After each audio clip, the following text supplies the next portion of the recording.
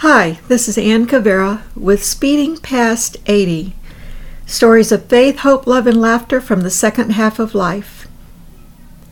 Bonus birthdays.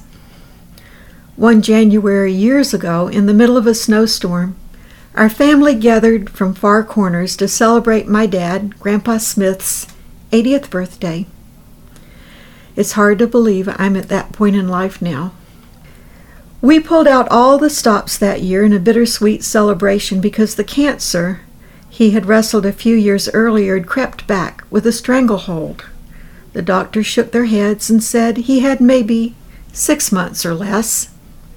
The grandkids made a banner out of a bedsheet, and in huge letters big enough for the whole world to see, they wrote, "Happy 80th birthday to the Big Cheese."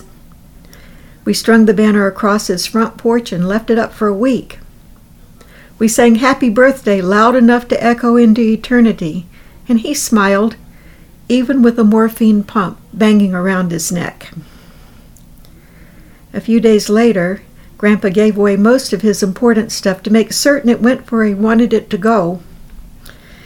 And then, with the good nature of somebody who was anticipating a long-awaited vacation, he sat down to wait.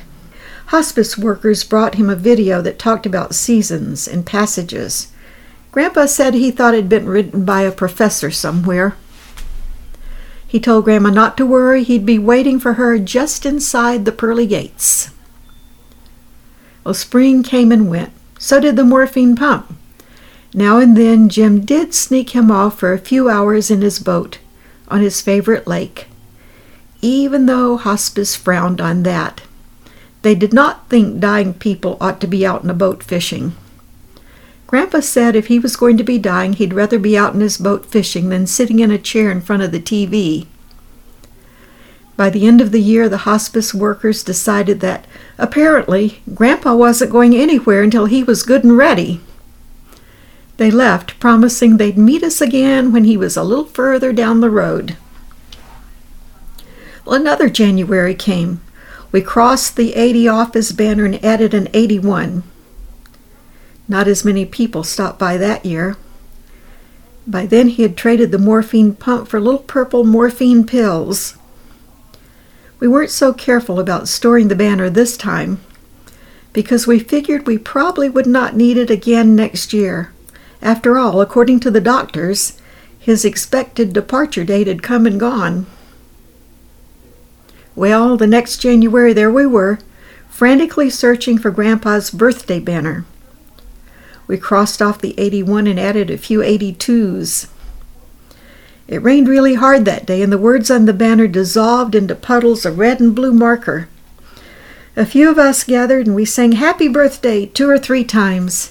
His memory wasn't so good anymore. He kept asking us if we had sung the birthday song yet. Every time he asked, we sang it again.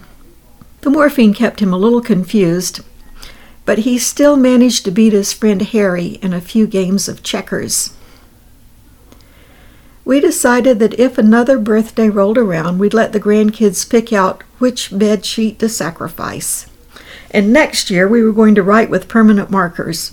My father, Jaime Tuner Smith, was orphaned in the flu epidemic of 1918. By the time he was 13, he had no place to call home. Along with an older brother, he spent the Great Depression riding the rails and working in CCC camps. He died in July of 1998 at the age of 82 and a half. About 2 weeks before he died, he had a really great fishing trip. Even caught a huge bass. Dad's extra birthdays taught us that life, no matter what shape it comes in, is precious stuff, full of unexpected twists and turns right up to the very end. Because you see, doctors, no matter how smart they may be, really don't have the answer to life's final question. This is Ann Cavera with Second Half Life Stories of Faith, Hope, Love, and Laughter. More of our life stories can be found in Grounded in God, a book that you can find from Liguori Publications and Amazon.